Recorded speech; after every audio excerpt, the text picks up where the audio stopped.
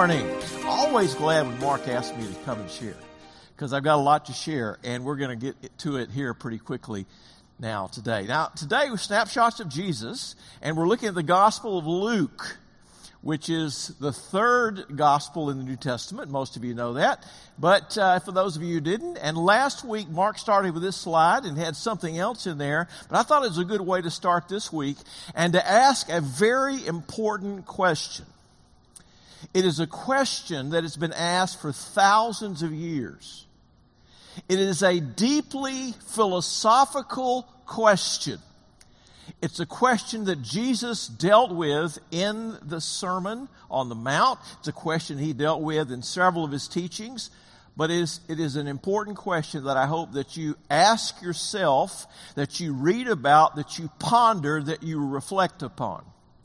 There's some silly answers to the question, but there's also some very profound, important answers to the question.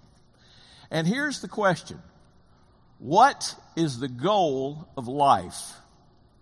Where is life headed? I'm not talking about goals as if setting goals for, the 2022. I want to lose 5 pounds this year. I want to make 5 new friends. I want to travel. I want to do these things. Not talking about those kinds of things. I'm talking about the singular, important goal of life. What is it? What do you think it is? Glorify God and to live with Him forever. What? Want to add something? And populate heaven. Worship God and populate heaven. The goal of life. The goal of life. Important question. So we're going to do 3 things. Number 1, we're going to look at some possible answers, some proposed answers. 1, not so serious. 2, more serious. The second thing we're going to do is take a look at a very famous story that Jesus told. You'll know the story immediately after we kind of get into it. I'm not going to tell you what it is quite yet. And then finally, we're just going to consider some takeaways. And from that, we're going to actually appeal back to last week's teaching that Mark gave us.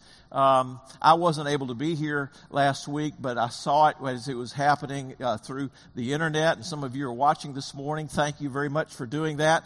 And we got about 2 minutes that we're going to listen to Mark, because I think he really had an important thing to say about something that we'll be talking about a little bit later on. So some takeaways from that. Some important takeaways, and some of the takeaways that we'll share with this morning. But these are serious questions. So here's some possible answers to the question, what is the goal of life? Now, one answer to that question is, that's the dumbest question I've ever heard. And the reason is because life is completely meaningless. The universe is cold and meaningless. You had nothing to do with your birth. It was an accident from your point of view. You'll have nothing to do with your death, probably. It'll be from natural causes or maybe, unfortunately, an accident. So your birth is an accident, your death is an accident, and everything in between is just a big accident as far as the universe is concerned. Because there is nothing. There is absolutely, positively nothing. Nothing means anything. Your life means nothing.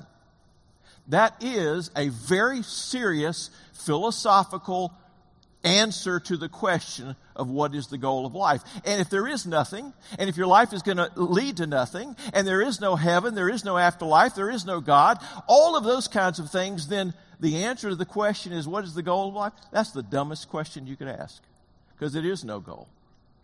There is no meaning. There is no purpose.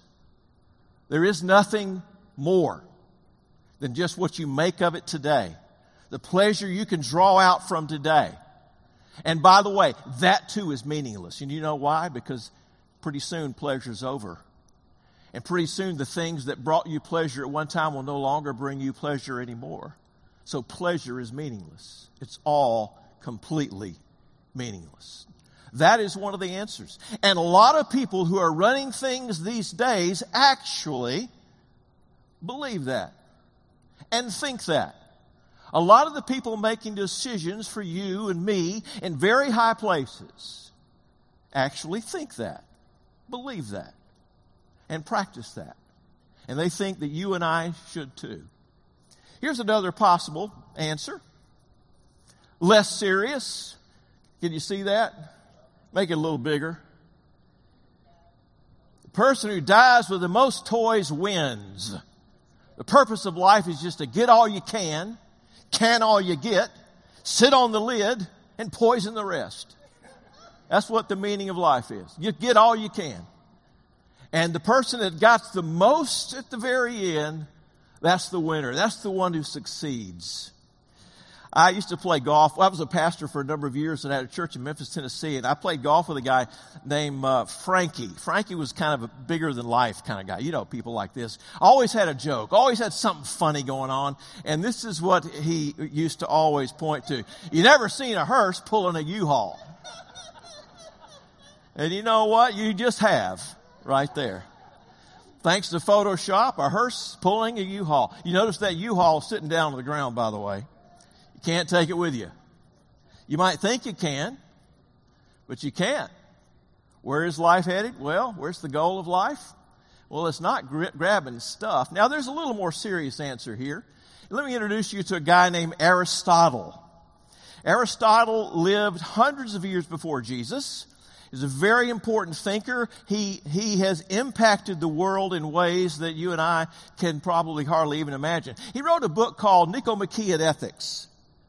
And I would recommend that book to you as a starting point for thinking about the question of life. What is the good of life? What is the goal of life? What is the most important thing that we could be doing? I used to have students. I was the founding dean of the Honors College at Houston Baptist University. And we used to have students read this in their second year. Nicomachean Ethics. And he deals in dialogues. It's not a hard book, but it's a very thoughtful book. And in that question, he asks, what is the telos of life? Say that word with me, telos. Telos. Telos means end, goal, purpose. It means all those things. The end, the goal, the purpose. What is the telos of life? And he talked a lot about, and philosophers at that time talked a lot about the good. The good. Do you realize how often we use the word good? Did you have a good night's sleep? Did you have a good breakfast? Did you have a good day? Did you have a good vacation? How was your commute into work today? Was it good? Think about all the times we use the word good. All of us are sort of hardwired to think about what is the good of life. And most of us know the difference between something that's good and bad, right? Sometimes people call bad stuff good and good stuff bad, but by and large, we're sort of tilted toward having a good life. And at the very end of life, somebody might be, their body might be lying in the grave, but people might say things, he lived a good life. She lived a good life. So the Greeks would talk about the tagathon, the good of life. And so a part of that is the question of telos, the question of purpose, the question of goal, the question of where is all of this headed? And so here's an image to think about.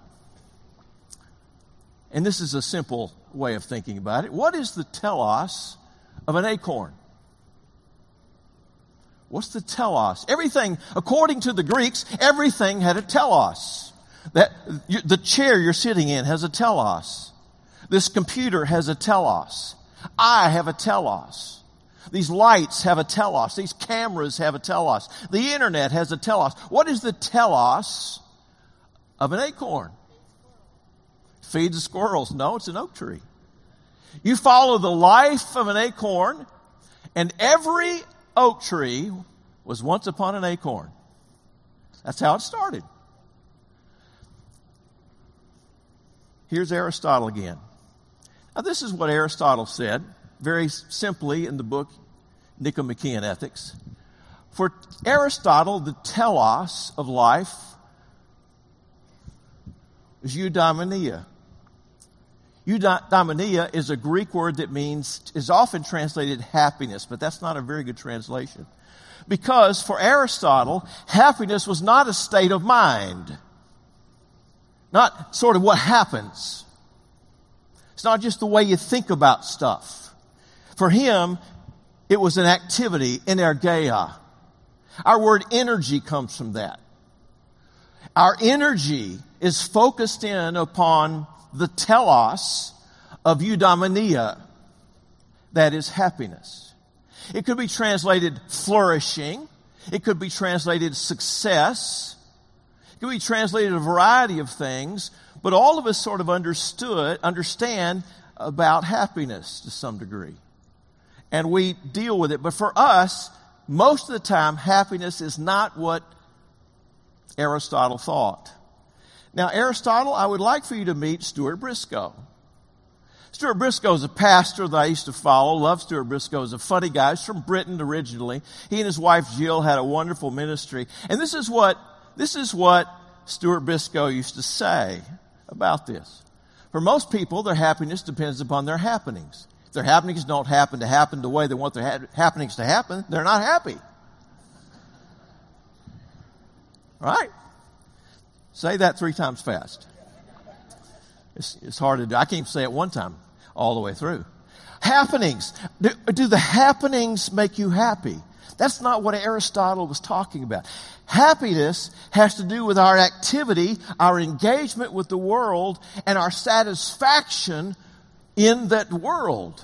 It's not the result of, this happened to me and I'm not happy. I'm going to marry her and she's going to make me happy. I'm going to get this degree and that's going to make me happy.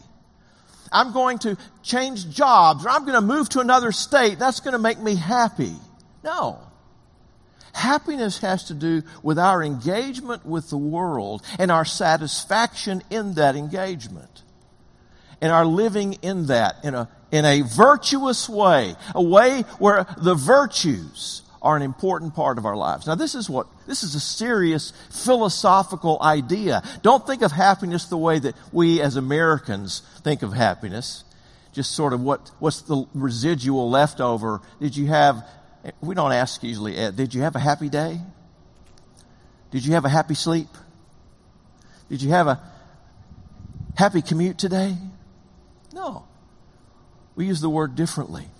So here's where I want to go with this. And I want to show you that our 4 fathers and our 3 mothers, here are 3 of the 4 fathers, ensconce this language in a very important document we call the Declaration of Independence.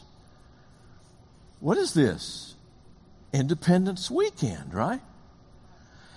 And they used a line at the very beginning about our unalienable rights.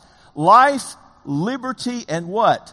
The pursuit of happiness. They had been reading their Aristotle. They knew that happenings didn't create happiness. They knew that life's pursuits created happiness and satisfaction and human flourishing. This is a serious philosophical idea, the roots, if you will, of our own democracy, republic, constitutional republic. Well, I want to look now a couple important ideas, one to a famous story. We're going to start with a lawyer. Now, the reason we start with a lawyer is because this story is about a lawyer. And I know this is a lawyer because I have the scales of justice, right? Scales of justice here. And I've got a really nice looking pen, right? And I've got a gavel here, and I've got glasses. Apparently he's farsighted. I would say that's about a 2.5 plus 2.5 there. I don't know. What do you think? And I look at that picture and I think, something's missing. There's one thing that's missing. You know what that is? His head? No, a pocket square. A pocket square. Some of you might remember the last time I was here, I talked about the fact I had pocket square envy.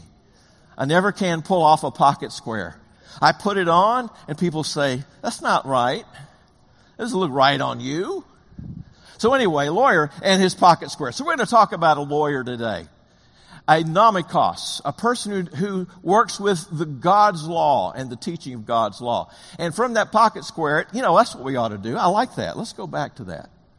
Hold on. See, can we do that? That pocket square became a place for Scripture. Wouldn't that be nice to have a pocket square that had Scripture on the inside? Every time a lawyer puts it on, he'd have to read that Scripture. She'd have to read that Scripture. Do women wear pocket squares? Not really? Okay. All right. Be a good thing. You could sell them in shops and such. So here's what the lawyer said. He asked a question. He stood up, asking Jesus a question. He stood up to tempt him and to put him to the test. Now, I frankly get tired of this kind of stuff. And when you read the Gospel of Luke and you realize that this guy's just kind of messing with Jesus. He's testing Jesus. He's putting Jesus in he's trying to shame Jesus publicly. He's trying to get the best of Jesus in a debate. I get tired of theological debates. I honestly do. I think God gets tired of them. We do a lot of debating. Well, that's not fair to the sovereignty of God. You need to, or whatever it might be, or that's not conducive to this idea of, that's too Pelagian for me. They throw around these big fancy words. But he's testing. It's a public thing. And he asked Jesus a very important question. And this is the question he asked him. Teacher, what shall I do to inherit eternal life? Would you say that's an important question? Maybe the most important question. It's a question not far removed from what is the telos of life, the purpose, the goal, the end. Teacher, what shall I do to inherit eternal life? Let me introduce you to something. And before I do that, let's talk about this. What are the most important words up there? And now I'm a professor, so I like people to give me a little feedback. What do you think is the most important word up here? Is it the word teacher? Is it the word what? Do? What else? Eternal life. What? Inherit?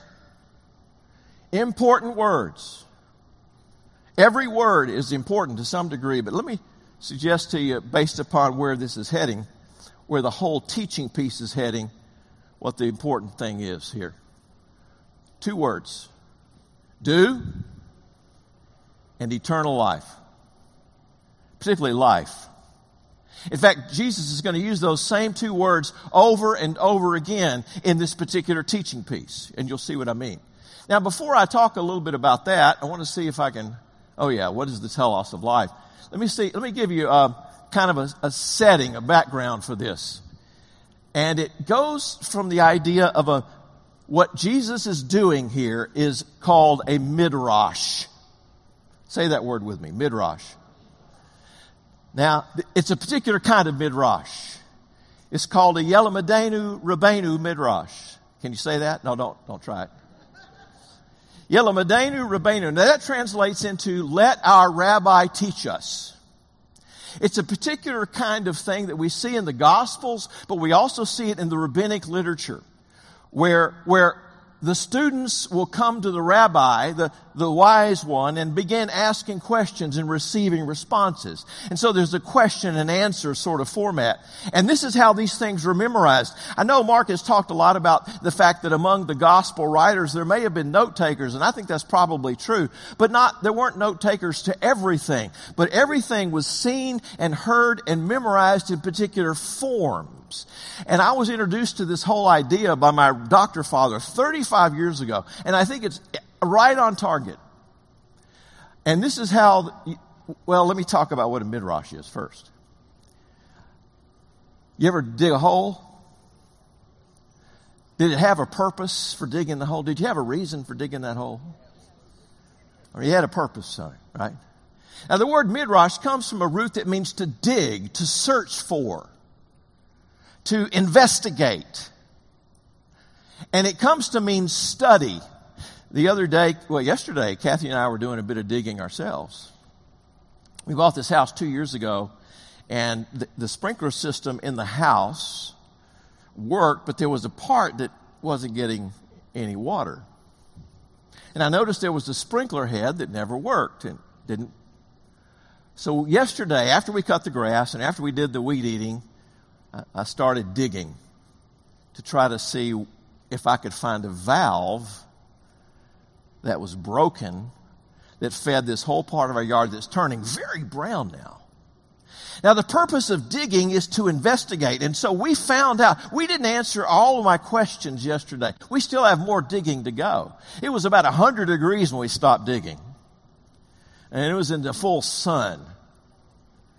So about noon, we said, no, I'm through digging. Ground was hard. It was dry.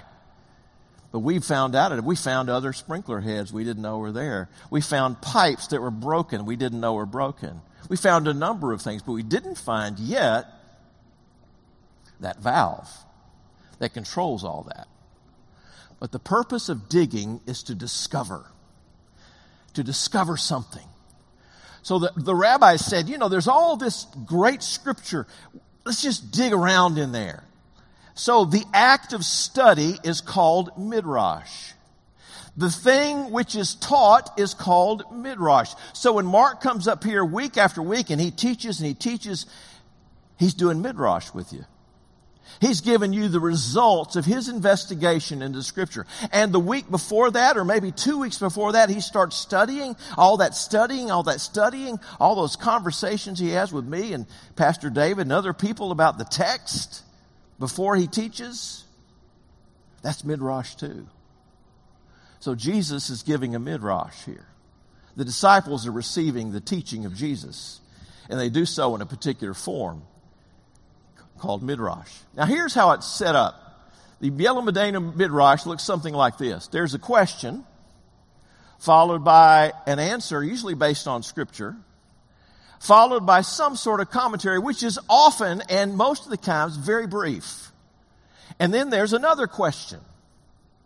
And often based upon the answer or the commentary, there's a question based upon the answer that Jesus has just given or the rabbi's just given. Then there's another answer, often based upon Scripture, and then another commentary. And this is the form in which it was memorized and remembered and passed down until it was finally written down in what we call today the Gospels.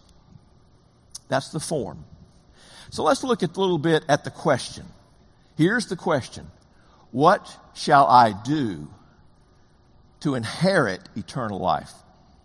Another way of, and this was not the only time Jesus got this question. He got it in several forms and in several ways, as you would expect. The rabbis, Hillel had this practice of when somebody came to him with a question, how do I convert as a Gentile to become a Jew? And he had a particular way of answering that. And so it happened time and time again. I have a feeling Jesus got this question a lot. If not in this form, in some other form. And the answer to that question is what? To ask a question. What question did he ask? He says, okay, you're a lawyer. I'll put it back on you. What do you think? What's written in the law? You know the law, right? You're a lawyer. What do you think? And the lawyer answered, you shall love the Lord your God with all your heart, soul, all your strength, all your mind, and your neighbor as yourself. That's his answer. Good answer? Did he say good answer? I said good answer. That's a good answer. So he answered it in the language of Deuteronomy 6, verse 5. If we knew our Old Testament, we can go right there. Leviticus 19, verse 6. You shall love, actually that should be 19, verse 8, 19:18, I think. Mistake. And so now for the commentary. What does Jesus say? He says to the man, you have answered correctly. Jesus said, good answer. Right? Do this, and you will what? live. There's those two words again. That's a good answer.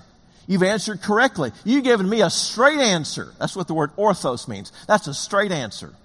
It's a right answer. Go and do this, and you will live. Well, that's a great thing. That we could stop, full stop right there, but that's not how this story goes. Do this. What shall I do to inherit eternal life? Do this, and you will live. So now, the form, the idea, the conversation continues. Wait a minute, he said. I know who God is, but what question does he ask next? Who is my neighbor? It's a very important question. Do this, and you will live. But he wants to justify himself. He finds himself on his back foot for a moment in this debate with Jesus. There may be other things going on that we don't know about in that conversation, but he finds himself wanting to justify himself before Jesus. And he says to Jesus, he says, okay, in a sense, I know who God is. We've been talking about God all our lives, but I'm not so sure who our neighbor is. When the scripture says, who is my neighbor, let's dig around in there. Let's midrash that a little bit. Dig around in there. Great question. Who is my neighbor? And then Jesus gives an answer. Now, here's part of the challenge. When you and I think about neighbor in the translation, we think about people near us. We think about people like us. In fact, cultural expectations at that time when Jesus is talking, and even now, would have run somewhat along ethnic lines. People like me. People like us. People that speak our language. People that have the same color skin that we have. People who live in pretty much the same kind of neighborhoods that we do. All of that is part of what the expectation would have been. Who is my neighbor? But Jesus is about ready to expand that just a little bit, as you probably well know. Even sociologists today talk about people like me. They have an acronym, PLU, people like us. PLU, people like us. Birds of a feather flock together, we've noticed, right? People like us. Who is my neighbor? I'm expecting Jesus to say something, well, he's another Jew like you, and he might be a lawyer, or he might be, a sage or something. He might run a shop down in the market. But he's a lot like you. Love that man. Love that woman. Take care of them. And so Jesus, now with the second question, based upon Scripture, Leviticus 19 says, love your neighbor. Wait a minute, but let's dig around a little bit. Who is my neighbor? Let's figure that one out. Jesus, give us a little bit of your wisdom and your insight. And so Jesus tells a story, one of the most famous stories Jesus ever tells. Part of we call it today the Good Samaritan. Wow, there's that word again, good. The Good Samaritan. Are there such things? Is there anything good that comes out of Samaria? Any good person that comes out of that people? Look at their history. Look at their background. You probably know a little bit of that. We're not going to delve too deeply in that, but he tells a story that there was a certain man. He was traveling from Jerusalem at 2,500 feet above sea level. He was going to Jericho, 1,000 feet below sea level. It's a 17-mile walk. It is a rough and rugged walk. I'll show you a picture in a moment from there. But a few years ago, I was in Israel. I was by myself, and I was driving from Jerusalem, and I was going to Jericho. I wanted to go down to see the Dead Sea, see where the Dead Sea Scrolls were. So I was in a little Fiat Punto. little Fiat. I think it had a 1.5 cylinders. I'm not sure. But it was really good going downhill. But there were a lot of uphills, and it would just sound like a motorcycle almost. Put downshift, and man, you'd go really slow. It's a tough drive. I can't imagine what kind of walk that would be. The road still exists today. You can see it today. I've stood in a place there upon the road where if you look down this way about 8 miles, you see Jericho. And if you look up this way, you can see Jerusalem. It's an amazing spot. But when you look out, it looks like a lunar landscape. There's nothing alive. I think, let's see if I have it here. That's it. This is Jericho, by the way. This is just a few miles, maybe a mile or so from Jericho. This is the road. It's about 8 feet wide. It's not very wide. Big enough for a person to walk or a couple of people to walk and maybe an animal to walk. That road is still there today. It's never been paved, of course, because it's walking right above on the hills, and you can see it today. And if you go there, no doubt there'll be Bedouin trying to sell you stuff if you get there. Hopefully you'll get there one day. But that's the kind of road it was. There's all these, you can't see it, but there's all these rocky places, and there's a cave right here where robbers could hang out waiting for some traveler. And that was very common for people, particularly traveling alone, or people who got behind in a caravan, to be the very last one. They were easy pickings for the robbers. So this particular man was traveling. He fell among robbers, far outnumbered. They beat him up, left him bloody and bruised on the side of the road.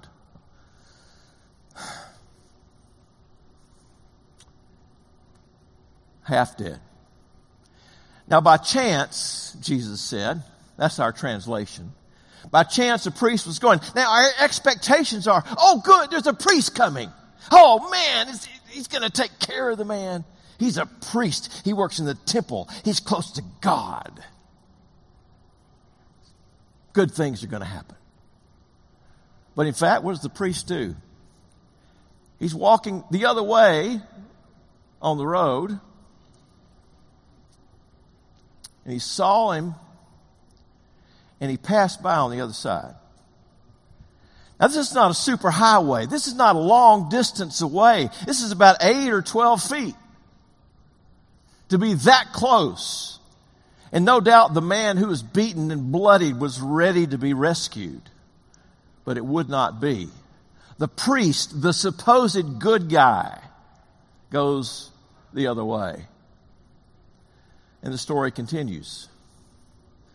Then it was a Levite. Oh, good, it's a Levite. They're good guys. They lead the music in the temple. They're the praise band. They're the musicians for the church. Those are good guys. They're going to certainly stop and rescue this man and help him. He does the same thing. He sees him, goes by on the other side. And then, thirdly, it's always number 3, isn't it? Always number 3. There was a Samaritan, a half-breed, a heretic from a Jewish point of view. Not a good guy who was traveling, and he came to where the guy was, and now notice, he had what? Compassion. And what did he do? He did 6 things. He did 6 things. First of all, instead of going by on the other side, he went up to him. And then what did he do? He bound up his wounds. Right? And what did he do? He poured on oil and wine. What he had available as he traveled. People always had something to drink with them. People always carried oil with them. Just like when you're camping or you're traveling, you probably put a flashlight in your suitcase, don't you? Or put it in your car because you want to have light. You have an oil lamp and you have extra oil for that lamp because an oil lamp would only hold about 2 hours worth of oil. And so and then he set him on his own animal, brought him to an inn, and took care of him. That's a neighbor, right?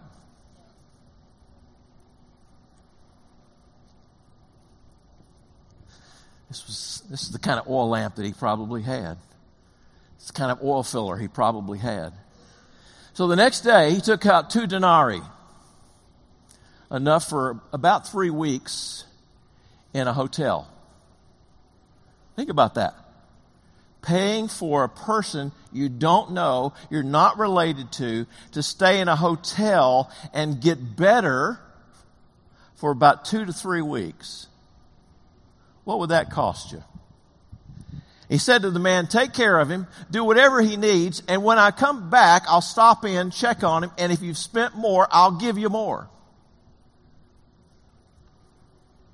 So Jesus asked, which of these 3, the priest, the Levite, the Samaritan, proved to be a neighbor to the man who fell among the robbers?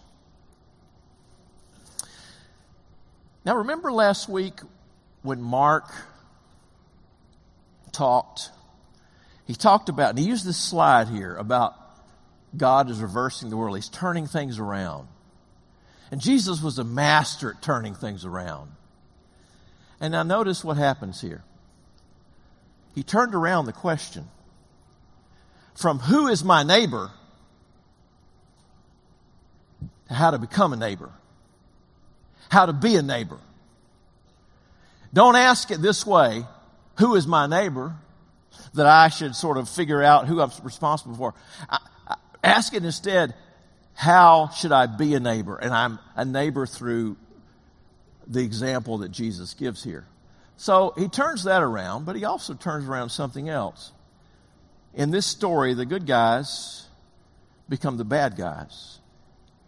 And the supposed bad guy becomes the good guy, turning around cultural expectations. Now, this has all sorts of applications to where we are today in our polarizing political and cultural environment. Who are the bad guys? Who are the good guys? Is it possible the bad guys are the people we should consider our neighbor and work with? God is reversing, he says this. So we're back to our final point. He's asked a question based on Scripture. What must I do to inherit eternal life? Well, love God with all your heart, soul, mind, and strength. Love your neighbor as yourself. Deuteronomy 6, Leviticus 19. And Jesus said, do this and you will live. You'll have life to come. You'll have life now. You'll have life in the age to come. You'll have both. And so he asked a question. Based upon the answer up here, well, who is my neighbor? And then Jesus gives the parable of the Good Samaritan as part of this Yellow Medenu Rabbeinu Midrash. In this case, the parable here as the answer to the question, who is my neighbor? And what does Jesus say? Go and do likewise. You go and do likewise. I want to suggest to you the most important word in this whole conversation is the word do. It's not a matter of doing something to be saved. We're not talking about that. He's talking about doing something to live abundantly here well, to live the good life well here, to live a life of meaning and purpose here well. Go and do likewise. That's the answer. There's all sorts of applications. In Fred Craddock's commentary on interpretation of the Gospel of Luke, he said, we trivialize this by trying to make it too much about ourselves and our own times. We need to think more broadly about it, in the broadest possible scheme. And so here, some possible answers. We saw that not really very good. Eudaimonia, the idea of happiness, properly understood, is an important one. But another one from this famous story. Now just a couple of takeaways. I don't know how much time I have left. I don't see my clock back there. Almost done. A couple more minutes.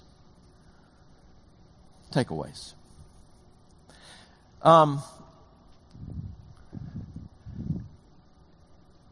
All of us, I think, because we are here, are probably not nihilist, thinking that nothing matters, we're headed to nothing, this universe comes from nothing, it'll end in nothing.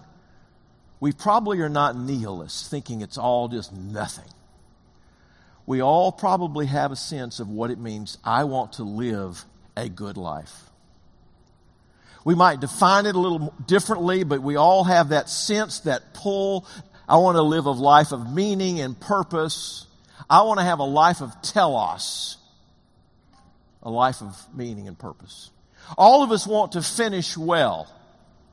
Some of you are closer to the finish line than others, right? It's true for all of us. And Jesus says, love God and love your neighbor. But let me suggest something here before I want to play a clip from Mark in just a minute, because I think it's very apropos for where we are today. Here's something that I think is true that comes out of this, that compassion is costly. You might feel compassion and do nothing.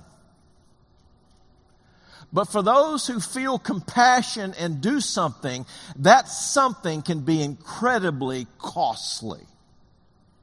If you look at the story of the Good Samaritan, take a look. It interrupted his journey. Not just for a few minutes or a few hours, but a few days. Because he took of everything that he did for him on that day. And it also cost him big time in terms of money. Once again, think about a person that you're not related to, a person that you happen to across, a person of a different ethnic background than you, a person you think is a heretic, way off base, probably voted for, fill in the blank.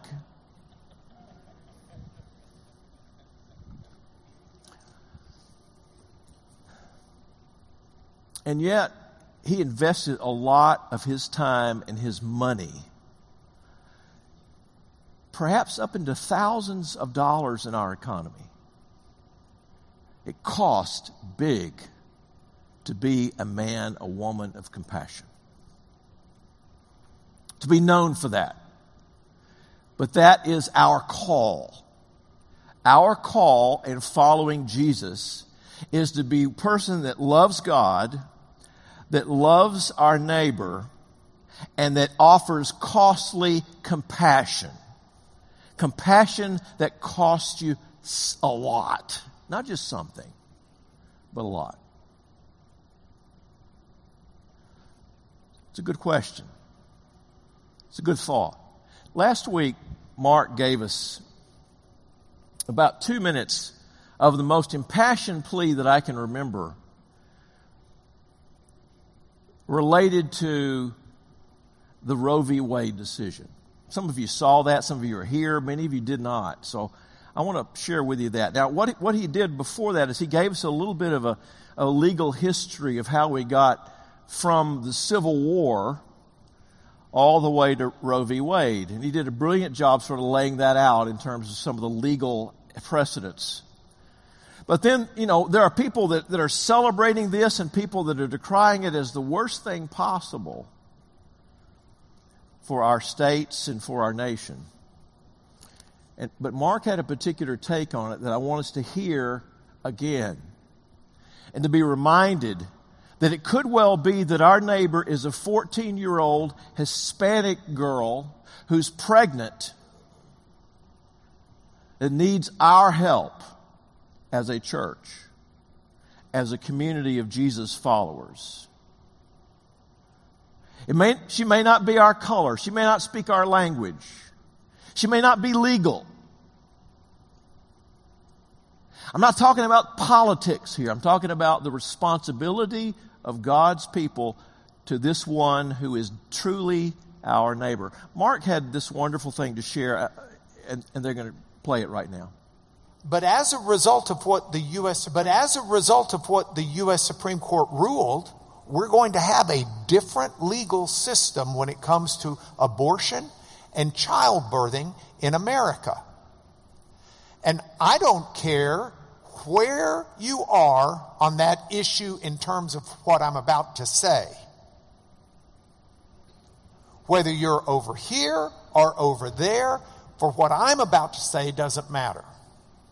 Because what I'm about to say is this. God expects His people to find those who are hurting, to find those who are desperate, and to love them with a selfless love and compassion.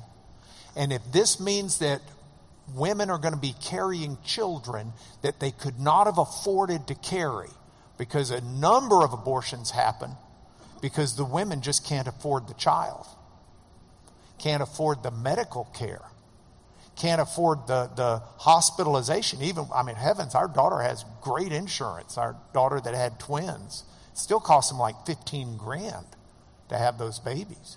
There are a lot of people that have abortions that don't have the money. And what God's people need to do right now is step up and say, we will do anything we can to help, because we're not here just to tell you, hey, you can't do that, now get on down the road. We're here to say, we care about you. We care about your child. We want to help. We are here to do a U-turn in your life and to do a U-turn in the life of that child, because God cares. Because human beings are made in His image and they have value. And we want to show that, not just say it. And we've got to do that. We've got to do that. I want God's people to rise up and be seen not as people of no compassion, but as people of ultimate compassion. As people who seek out those in need and do everything in our power to try to bless and help and love on them. And that's an opportunity we've got, regardless of where you land on that issue. Yeah, go ahead. There's a lot of wisdom there. We're on the same page in terms of understanding what compassion is and what compassion costs. It is going to cost you financially. It'll cost you in time. It may cost you friends who, when you start engaging certain questions, and people who they won't like you anymore. They won't trust you anymore. They won't go with you anymore. They won't meet you for lunch anymore. I've seen it happen over and over and over again, and probably you have too. So, with Mark, not only on this question, but on so many questions that are facing us as a nation, as a people, as a city, as a part of this great city, the fourth largest city in the United States. Some say the third, but still seems to be fourth. The fourth largest city. How are we going to live with that costly compassion for women who are thinking about abortion, for immigrants who are here among us, for human beings made in God's image, with whom we can and should and will have a response. And it's not something that one person can do. It's a community response. It's us. Let us hear from our rabbi. What did our rabbi tell us? He told us to go out there and be a neighbor to people who are hurting, who are different than you, who look differently than you, who speak a different language than you do, whose dreams are in a different language than your dreams. Be a compassionate person. So here's our takeaway. Number one, love God. Love God. And one of the ways that we love God is we do so by loving our neighbor who is made in God's image. And understanding that at the very end of the day, it's going to cost you something to love God. It's going to cost you a lot to love your neighbor. The needs are so great. The resources are so few. It's not enough, as James says, I have faith. And you say to that man who is cold, go warm yourself. Or you say to the person who's hungry, go get a good meal somewhere. And you do nothing to help. James says, can that kind of faith save you? Costly compassion.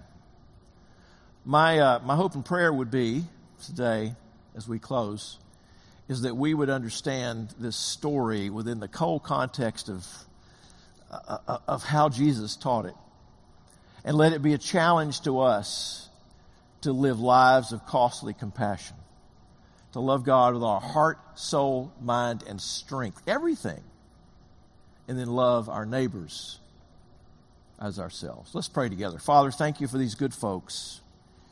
Thank you for this snapshot from the life of Jesus, the teaching of Jesus. Help us to be those kinds of people. We have enough of those who are for or against this or want to debate this or that. We need more who are willing to give costly grace and costly compassion. So I pray that we will be those people, that this will be that kind of church, that we can affect the city in such a positive way by loving those and providing for those and truly being a neighbor. We pray this in Christ's name. Amen.